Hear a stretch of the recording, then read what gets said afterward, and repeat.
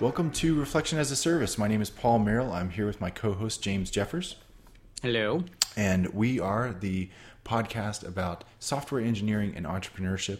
We're a couple of guys who are trying to figure out the entrepreneurship part of that, and we've kind of figured out the software engineering part along the years, right, James? Yep. That's boy, I'm boring you already. What a great show this is going to be. We are fellow travelers on this dark and stormy path. That's exactly right. All right, cool. Well, welcome back. We're glad to have you. As always, I just want to mention a couple things up front. Tonight, we're going to talk about a couple different items. Number one, we're going to talk about when not to test your software applications.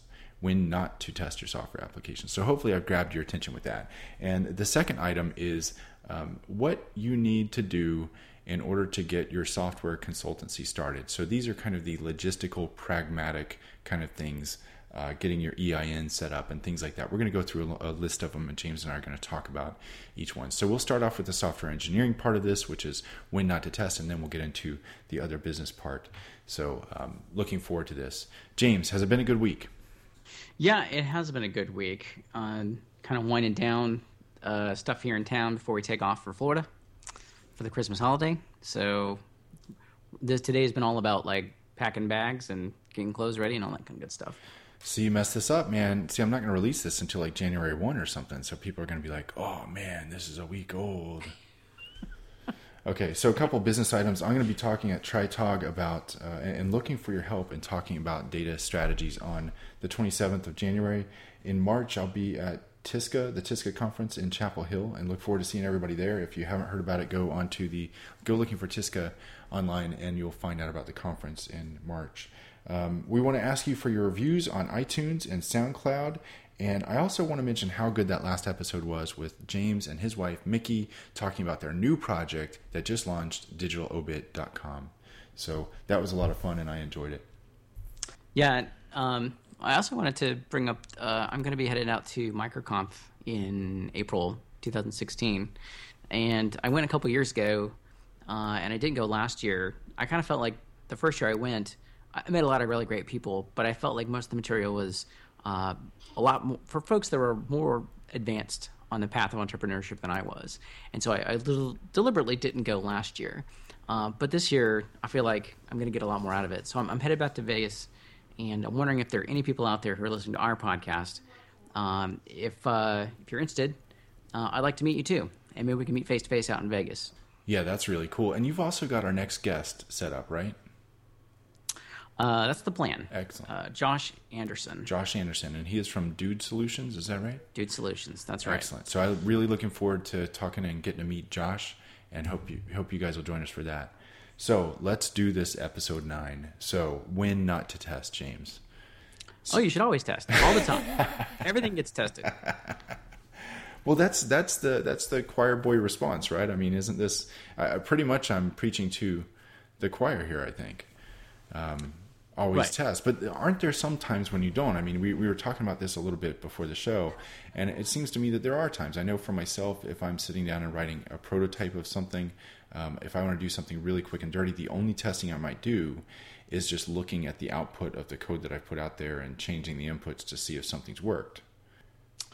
Yeah, and I think it's like if you don't know what the value of it is, or it's personal value, right? Then if you don't test it, then the downside is it's just for you, right? You're the only person who's going to suffer if it's not what you thought it was. But if you're writing it for other people that are paying you money, then I think it's like, oh, okay. And then suddenly testing becomes a way to what's the saying? Like software, when you test software, it doesn't improve the quality; it just reveals it, right? So if you've got a product that you know that someone's going to pay you money for, you want to make sure it's a high-quality product. Well, the only way to know that for sure on a consistent basis is to write tests for it.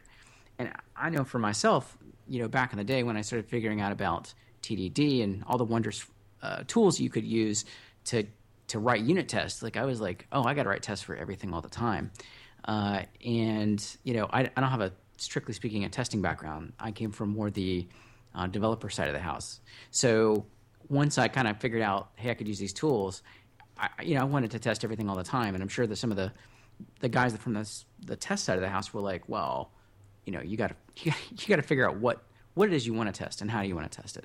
Like there's a hierarchy of value, and the software is going to be produced, and you want to make sure that the highest value stuff, that's going to get your attention before the low value stuff. Right. And I guess talking about the value of what you produce, going back to the idea of if you're writing a prototype, to me, a prototype is something that you throw away. That rarely happens. Generally, you write a prototype and somebody wants to use it and make you change it. But the original concept of a prototype and that pattern is you're writing code that is throwaway code, and you will come back and do it right the next time. So for that, there's really no value in it except for seeing an idea come to fruition in front of you on the computer writing software. So if it does what I think it should do, then yeah, that's as far as I'm going to test it. The other ideas that I had, and that we were talking about this, is if the feedback that you're giving due to testing falls on deaf ears. In other words, if nobody cares what you find out, right? I mean, that seems like, and I know that happens a lot, and it's not practical to just stop what you're doing if you're a QA engineer in some large company and nobody's listening to what you're doing. That's not really practical. I'm not telling you don't test at that point if that's your job, because you'll lose your job, right? Right, James? Right. But I mean, in a lot of situations, it seems like you can go out and do a lot of hard work and come up with a lot of great feedback, and people may or may not listen to it. That's never happened to us. So I don't know. And we were kind of talking about when not to test, and I guess there's also the idea of a small company versus a big company, and the amount of testing that you do in one versus the other. Right. And I remember I was talking to somebody, and they were talking about how it was somebody we both bumped into at a local convention, and he had been in a smaller kind of a startup environment and had gone on to work with Microsoft, and then eventually worked for another startup, and that got bought by SAS. And he was describing like the levels of ritual and process that you would see at the startup. It was kind of minimal, right? And once you get into the big corporation environment, suddenly the amount of like ritual and process just explodes. And he actually made a pretty good point. He said, basically, once you get into a really large company and your revenue stream is counted in the billions, that's when people get super defensive about preserving what is. So, the function of all this ritual and process, it serves the function of kind of trying to basically pour amber over everything and making sure that things don't move too fast and nothing gets broken. Like you want to preserve the valuable treasure that you've got inside the castle. So are you saying that the ritual and process is testing?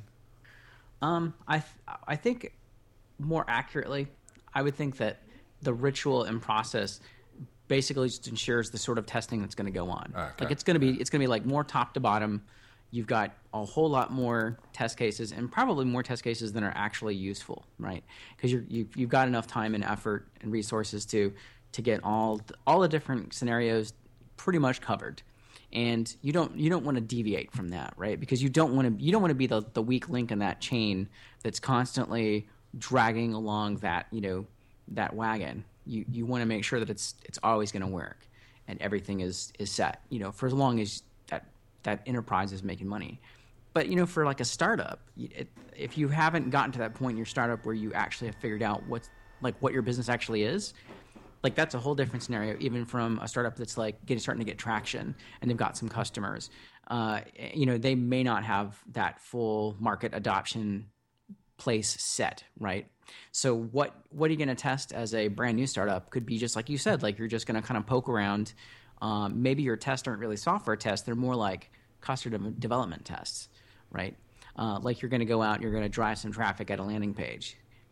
It's kind of like a test of your software. It's just your software is just like a sales proposition in the form of a web page. But then suddenly as you get further along that line, and suddenly you're like, well, we need to start automating the product that we're delivering, right? And suddenly you've got something behind that landing page. And your tests suddenly have to make sure that the things that you're writing to support that product, as the software gets deeper, okay, now we've got units of software that are working together, and you've got the need for integration tests. And then, go ahead, Paul. You're about to say something? Oh, no, I was interrupting. Go ahead. And then, it's like, okay, well, yeah, at that point, it's like we've got integration test. Like, does the whole thing work? And then I think the line gets a little fuzzy because, as a developer, if I'm writing software, I know for myself, like even if no one else really cares, a unit test isn't just about verifying the behavior. For me, it's like forcing better design as I'm writing the code. Yeah, that's the way it is for me too. Yeah.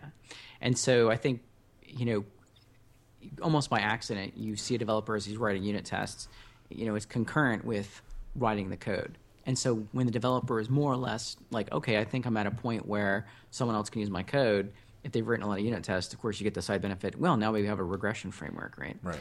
And that kind of goes along with it. And for me, that's, especially if I'm working for somebody else or working with somebody else, like for me, it's a lot less of a maybe. Because if I'm having to write code for someone else's consumption, for me, it's like, oh, okay, it's valuable at least to that one other person. Well, right? It's respectful too. Like to me, that's respect. Like don't hand me a bunch of code that you don't even know if it works. I mean, that's just not right. I don't know. And then hand me code that I can't go in and verify whether or not it works. That's the other part of it, right? And I can't see your intention of what you're trying to accomplish. If I have unit tests there, at least I can tell what the intention was behind it, hopefully. Yeah, unless you've got, I guess it's possible to write really bad unit tests. Oh, of course, right? Yeah. But I mean, is it ever a case that there's test code that's so bad that it's worse than not having any test code? Well, I think so, absolutely. Yeah. Well, I mean, for me, I see that mostly within automated testing, of course, because of that's what we do, right? I mean, that's what I do is automated testing. Right.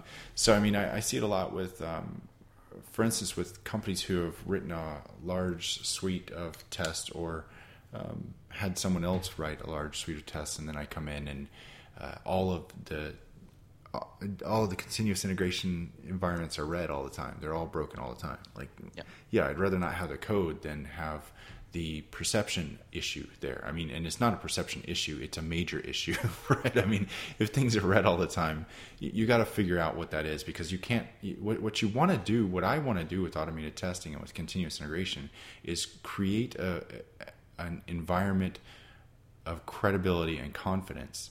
And when you have test cases that are breaking or not passing for one reason or the other, you undermine that. It just doesn't work. And when it's a QA environment, a QA group that's writing automated test cases and having them run on continuous integration, and then there's a separate development group to some degree, you can really have a major issue, because already if you're most software engineers, most developers are going to sit down and they're going to think that if code is written by someone other than a traditional software engineer, it should be looked at with a fine-grained comb. Wouldn't you say that's true? Like is it like kind of like a not-invented here syndrome, where like no one else's solution can be as good as the one we're going to come up with, so we need to be suspicious of it and not as trusting, and therefore it's going to get a lot more scrutiny than, say, if the guy I've been sitting next to for 2 years has written it. Maybe so, maybe something like that. I think it's how often is it that you have someone with a background in software engineering writing automated tests? I mean, it's very, very rare. I don't know. I find that most folks that are doing automated testing are have come up in that world, and there's nothing wrong with that. That's perfectly fine. It's just that there's a set of experiences missing, and I believe that automated testing is in itself a software development experience. It's something. It's a software development activity, and you need all the skills of a software engineer to do automated testing well. So when we're doing that, and we're not coming from a background of software engineering, or we haven't gone out to try to learn as much as we can about the process of software engineering, and developed our skills as software engineers, it's going to be much more difficult to put together a piece of code that's going to work reliably. And I think, don't you think most software engineers know that when they're looking at automated tests? Like I don't know, for instance, if you went and picked out if a QA department went out and picked up a record and playback device,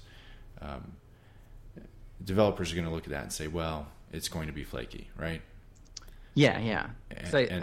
And the people doing it don't have the background of a software engineer. Most likely, that's going to cause other issues. Or I don't know. Am I going off on a tangent here? No, I think you're right, and I think part of it is like the old saying from I think Larry Wall, the guy who is the creator of Perl. Is it Larry Wall? I hope that's right. He was like, what are the attributes of a great programmer? And like one of them was like laziness. And it's like a really, somebody who's really in tune with being lazy is going to look at a lot of these, automated software testing frameworks where you kind of like interact with the UI and record something, and they're going to think that's great until we change how that layout is generated, right? And then all of a sudden you have to go back and re-record everything. And I know the lazy programmer in me just kind of curls up and dies because you're like, oh, I have to do all that work over again. And so I'm always thinking of ways like, oh, how could we write something that's flexible enough to withstand, these changes and still provide good feedback about the software under test?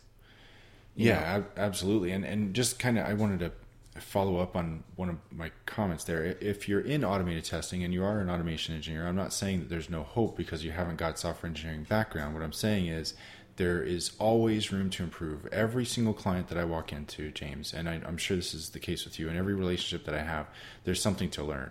Sometimes it's technical, sometimes it's not. I think as a culture, automated testers, automation engineers, we could really focus more on learning the craft of software and make what we're doing so much better.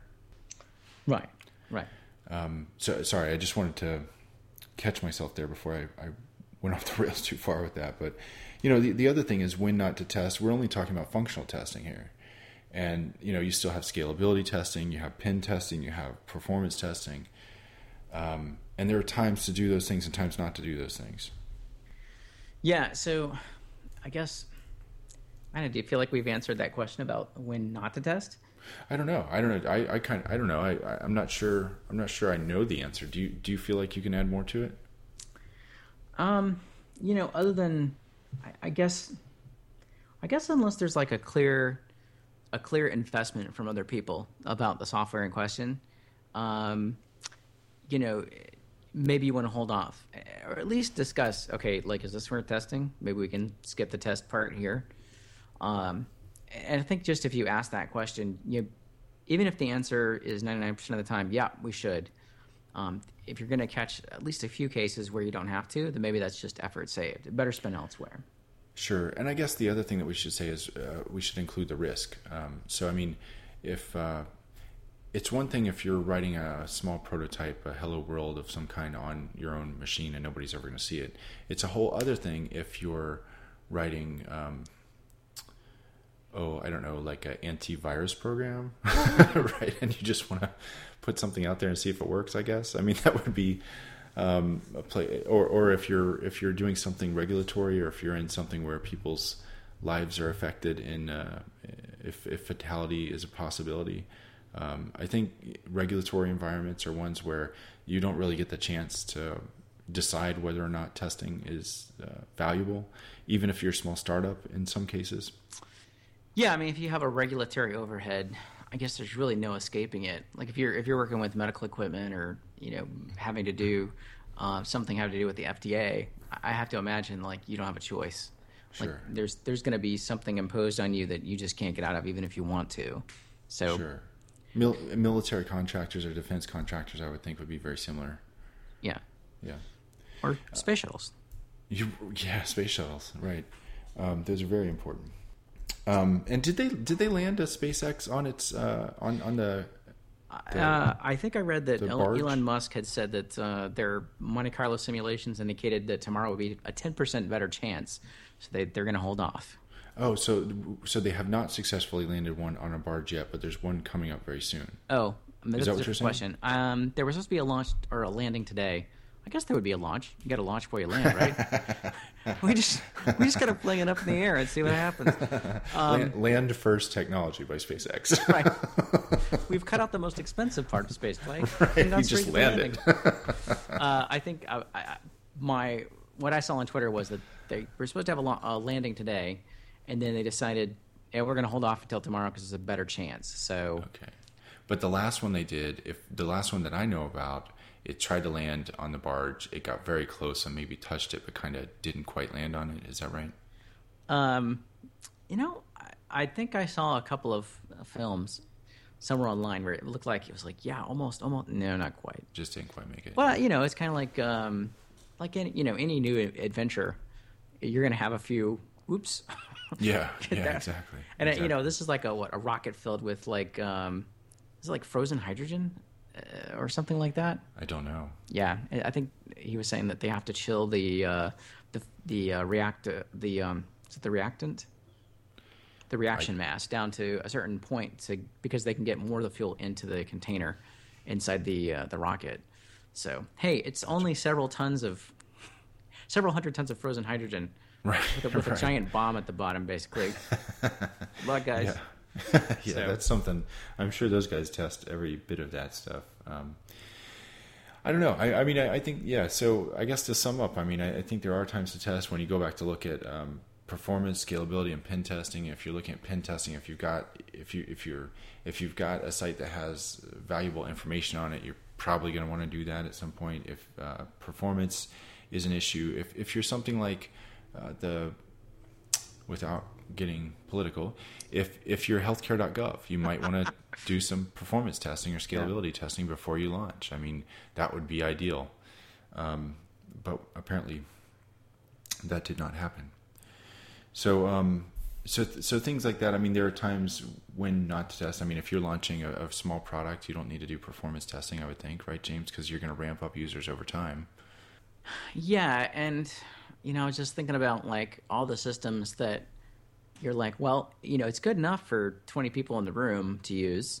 Just add a bunch of more machines and everything should be fine.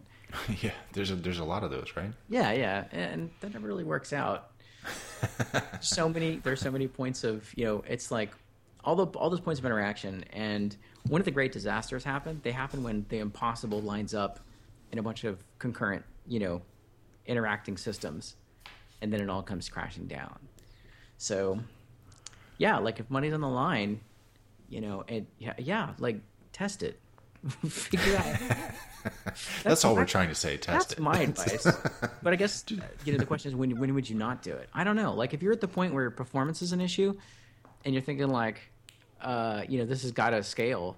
I mean, if you're actually really having to deal with scale, yeah. I mean, I don't see how you could not. I mean, not test things. At least figure out what your boundaries are, right? Yeah, What yeah. your limits are. Yeah. Well, let's jump into the business conversation. I think that was pretty good, and I appreciate you walking through that with me.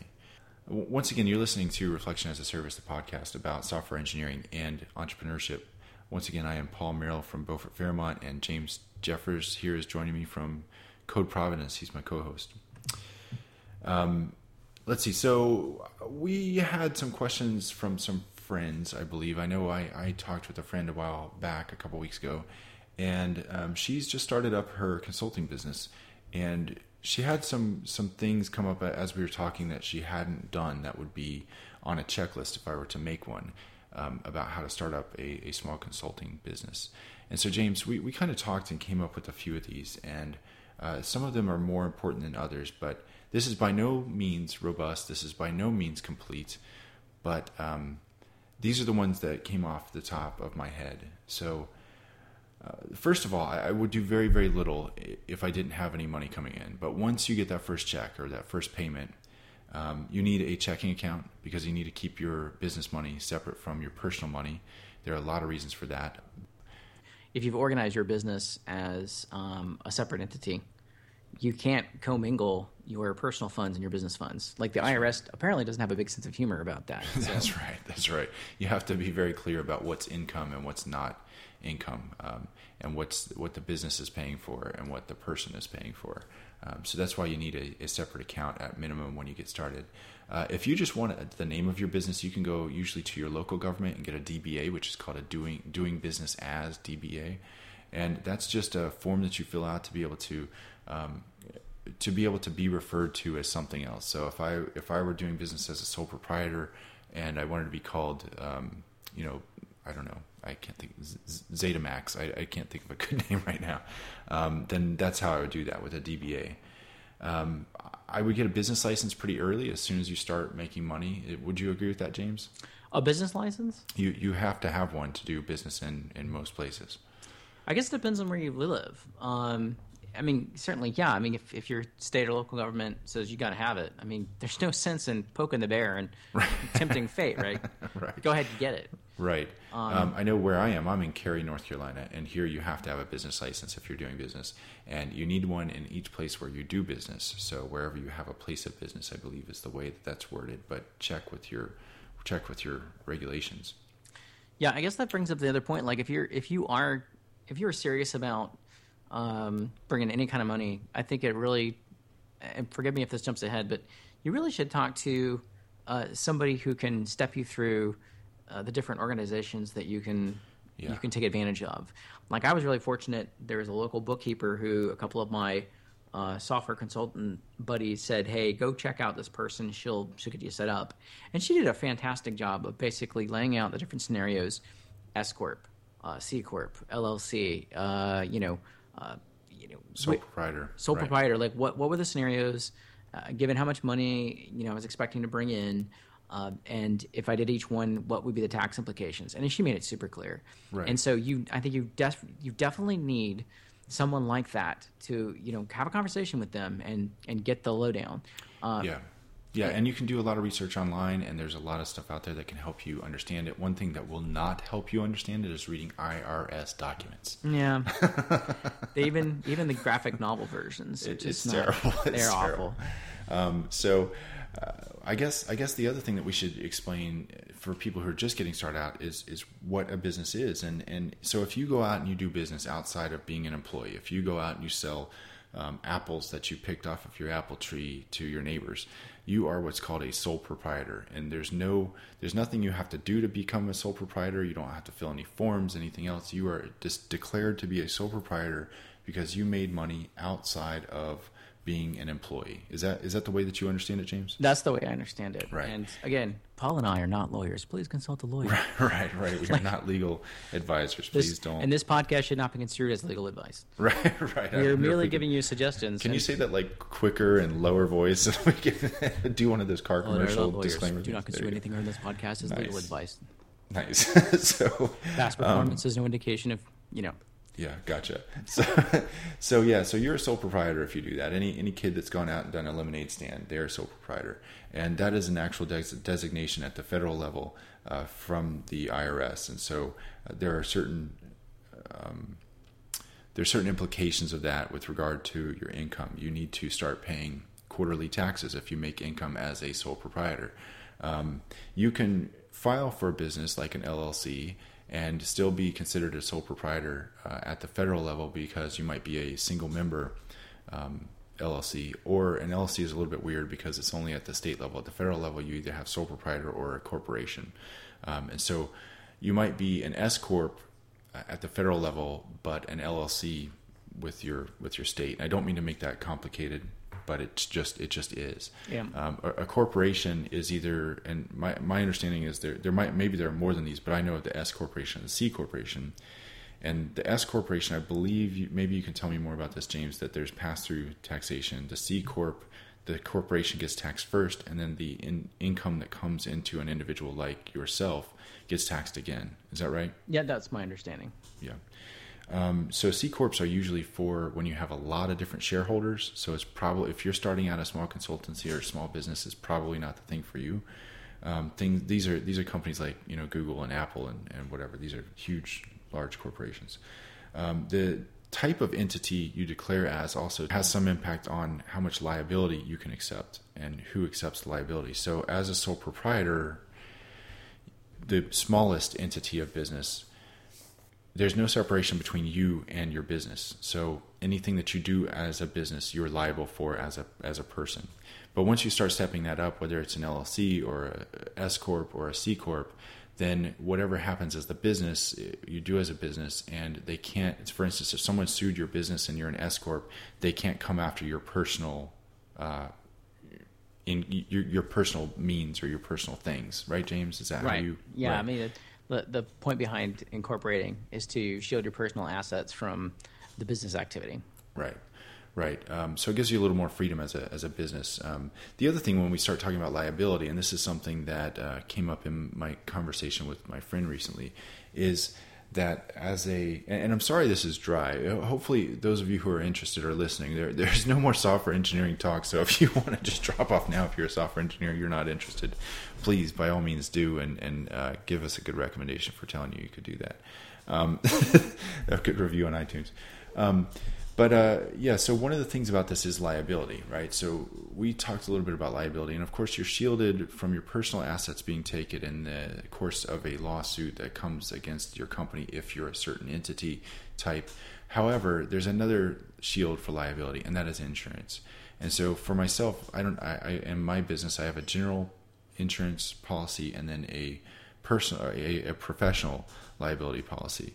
And usually you can buy those two things through the same agent. You can find an agent for small business insurance just about anywhere online.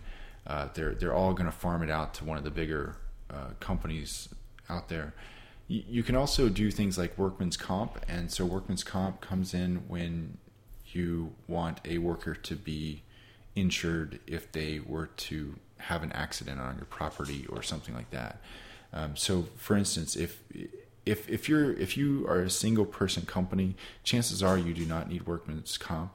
The reason is you're not going to sue yourself if something bad happens, right? Is this the way you understand it, James? I've never tried it, but yeah. You've never tried to sue yourself, or you've never tried to get workman's comp? Both. Oh, okay. All right. Well, but workman's comp. Once you have employees, you need workman's comp, most likely because they could get hurt. If they sue your company, then you're liable for that, and you need a way to be protected for that. And I know, Paul, I think you've gone through some of this, but the distinction between an employee and not an employee is what? Okay, so my understanding is that there are contractors, and then there are employees in terms of the people who do work for you, and there are several different characteristics that the IRS sets out to determine whether or not an individual is an employee of your company. One of those characteristics is who directs the work. So for instance, if I'm doing work for Google and I believe that it's a contractor relationship and we've got a document to show that, a contract to show that, if they're directing the work, that's one of these things the IRS would say, okay, well, number one, they're directing the work. Number two is something like about materials. So who owns the property? So for instance, do I do the work on my own computer as a contractor, or do I do the work on your computer as the company that I'm doing work for? So an employee will do work on a company, their employer's machines, and they use their employer's tools. So that would be another one of those characteristics. I don't remember the rest. Do you set your own hours? I think is one of those. Is that right, James? Yeah, I seem to recall some of that. And does it also vary by state? I don't know. I'm sure it does. There is a list at the federal level in order for the IRS to be able to determine this. Yeah. There may be more at the local level as well. I don't know. And it also seems like once you do take on employees, like the amount of oversight and regulation that you have to contend with, it's like an explosion, is it not? It is, and so then you start getting into things like you have to deal with payroll. And by the way, I tried to do payroll for a while on my own. I did it for about a year, and it was too much time out of my pocket. Now, other people might enjoy that kind of thing or may have done it before or whatever, and it's no problem for them. But I had to interact with a bunch of different agencies. There was the IRS for a payroll account, I believe, the state, North Carolina, for an account with them. And then you had to deal with the Social Security Department, and I don't even remember, but there were 3 or 4 different things. And then, just trying to file it on your own, you go through these forms, and I mean, I understand logic. I can read on logic a flow chart and understand how to do something. But if you read through these forms, they are not logical. You can't tell if an or is exclusive or not. It's ridiculous trying to understand how to do this and to get it right. So I made mistakes in that and learned from it. My learning on that was go to ADP and just pay them what they want, because if I was spending multiple hours a month trying to do that And when I started talking to ADP, it just made sense to work with them. So they take care of everything. And then, the other thing with all that kind of stuff, with payroll at least, is you get to the end of the year and you have to rectify any problems that there are. And that comes down to your taxes rectifying them, which means that if you have underestimated any payments, it's coming out of your pocket to pay it back. So make sure you get all that stuff right. My advice, if you have employees, get somebody else to take care of the payroll, either your accountant or your bookkeeper, or ADP has a terrific product and terrific options out there. There are also things with regard to healthcare once you get an employee, James, or employees. So, and I do not know the rules with this. The rules that the rules as the general population understands them, and as we have all been made aware, is that if you have less than, I think, 30 employees, you shouldn't have to get insurance for your employees. However, there are caveats to that depending on the type of business entity that you are, and how you personally handle your own insurance. So there are implications there, and please talk to someone who knows a lot more than I do about it. But getting back to some of the more simple things, one thing you need to do if you are getting serious about this is to get an EIN, which is an employer identification number, and you can get that from the IRS. It's usually relatively simple. I think you can go online and do it, right, James? Yeah, I seem to recall that when I filed for my business paperwork with both the state and federal government, like they issued an EIN, and so I think the EIN basically is like a social security number for your business. That's right. Yep. That's exactly what it is. In fact, a lot of the forms ask either for your social security number or your EIN. One of the things that I forgot to mention with this is that when you start doing business as the most simple entity, a sole proprietor, you will start getting 1099s once you do more than, I forget what the limit is. I think it's, what was it? I was thinking it was $600. Once you charge someone more than $600 in a year, and this is another thing to check with your accountant or your lawyers on. But I believe last year I think it was $600. So if you pay anybody, or if anybody pays you more than $600, then they should send you a 1099 at the end of the year. And so, like as an employee, you get a W-2 in the early part of the year. Is it? Which one do you fill out? You fill out the W-4 and you get the W-2, right? Oh, you know what? I think that's right. So you get a W-2 as an employee in order to do your taxes. As a sole proprietor, you should get a 1099 from your client that paid you to do work. So the it's no different. It's something else that you use for your figuring out your income taxes with. But that's probably a distinction that's worth talking about. And if you have contractors, for instance, if you start doing work, I had some work done on my website, and because that was over $600, I will issue a 1099 to that vendor at the end of the year because he was a contractor as well.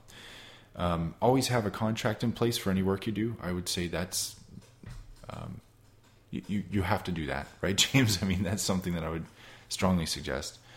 You can get good contracts from make a good connection with a lawyer and get them from them. There are contracts out there from companies like LegalZoom and other companies that you can use. What else here? We talked about types of business. If you're starting a business and you need to name it, you have to have a name. So in some states, like in the state of North Carolina, North Carolina Secretary of State has this terrific site, which is a business registry site, and you can go on and search business names and find out if the name that you want to use for your business has been used in the state of North Carolina. I give that site a little bit too much props. It's not a great piece of software, but it works very well. I don't know what other states have, but it's good to go out and find out if the name that you want to use is used. The other things that I would recommend is, because we are all so into social media and we all want to have a website and everything else, is before you sign up with the government for a particular name, go out and check to see if you can buy that domain name, whatever it is, .com or .net or whatever you want. .io. There's some really inexpensive ones with the new 2-letter extensions these days, .io and things like that. Also, I would check all the social media sites. So if you want your particular business name on Twitter or on Facebook, I would check to see if they're out there first. What else do you want to add to this, James? Does it make sense to consult with somebody who's knowledgeable about marketing? I know you've gone down that route as well. Is that something you would say, no, wait until you kind of figure out what it is that you're going to be doing, or that should be a discussion that you have really from the start? Well, I don't know. I think if you sit down and you were to talk to a marketing person, they would probably all say do it from the beginning. But how many of those marketing folks had started their own business would be a way that I would filter out that advice. For me personally, you'll have to tell me what your experience is, James. But personally, I think it comes down to the type of business, how much business you're getting without doing any elaborate marketing or putting in a significant amount of effort into marketing. Some folks are just going to get more business than others for one reason or another. I don't know. They know more people. They're more exposed. Their name is bigger. They wrote a book, whatever. There are lots of ways to get out there. And some people have that before they ever start their business, so people come to them about it.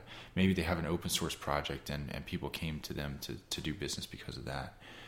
The marketing road is one that I think it comes down to, do you need more business? How big do you want to grow your business? Because a lot of people, James, as you know, they just want to do work for themselves. They don't ever want to have employees. They don't want to get bigger than, doing the service that they're doing, and they're happy where they are, and that's perfectly fine.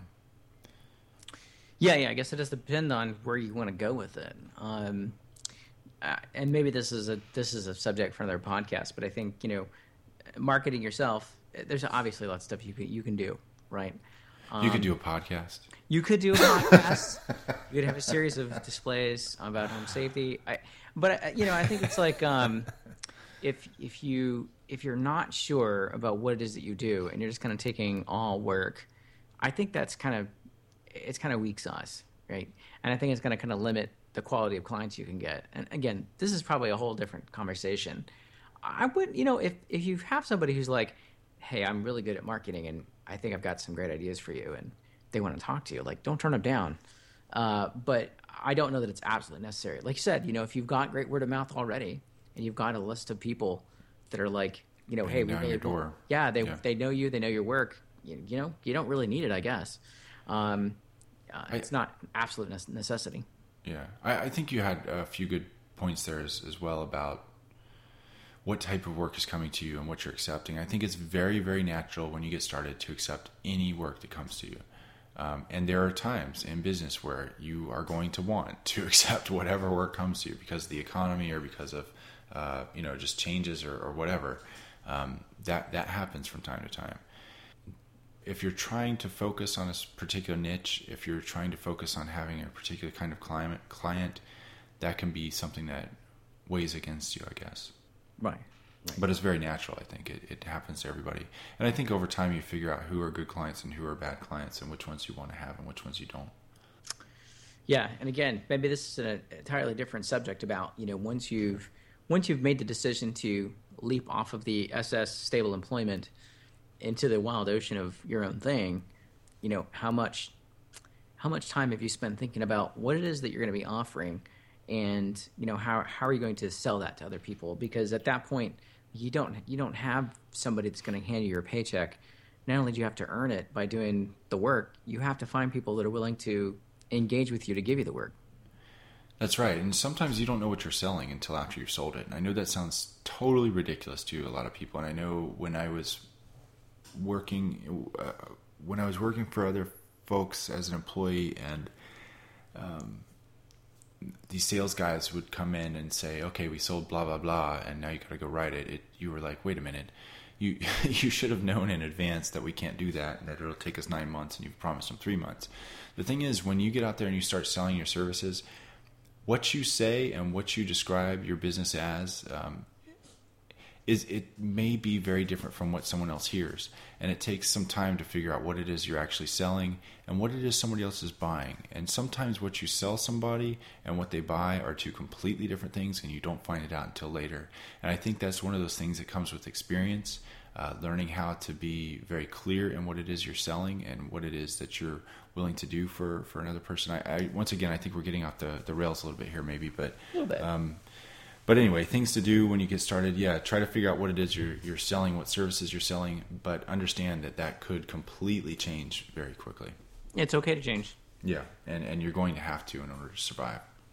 Yeah. So, and you're going to want to set up a website most likely. There are plenty of places to do that. Frankly, I think too many software engineers go out and write their own thing. There are some really good tools out there. And I mean, even what are some of these new ones? Is it Wix? Is that one of them?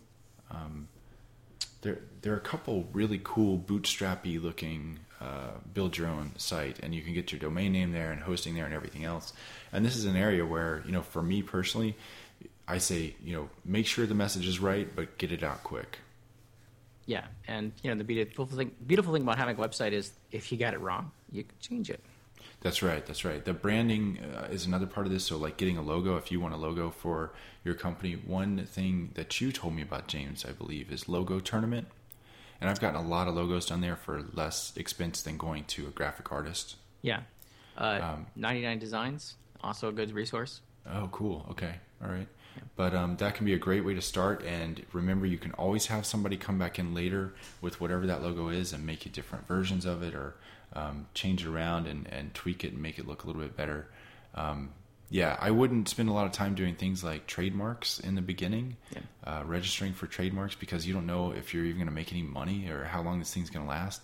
It's really exciting to think about registering those things, a service mark or a trademark, but there are ways to deal with that too, and you'll have to consult with a lawyer to make sure you understand that. But I think you can just put the TM on something, and that's enough to protect you, provided no one else has already used that mark for a good deal of time. Same thing with the SM, but once again, that's something to talk to a lawyer about. Yep. But yeah, I mean, those are the top things that I would say when you're getting started, the things that you need to think about, things that you need to do. One thing that I found is that there is not a complete list for this out on the web, and every step that you take, you probably find out more things that you need to do. And that's just the way it goes. Yeah.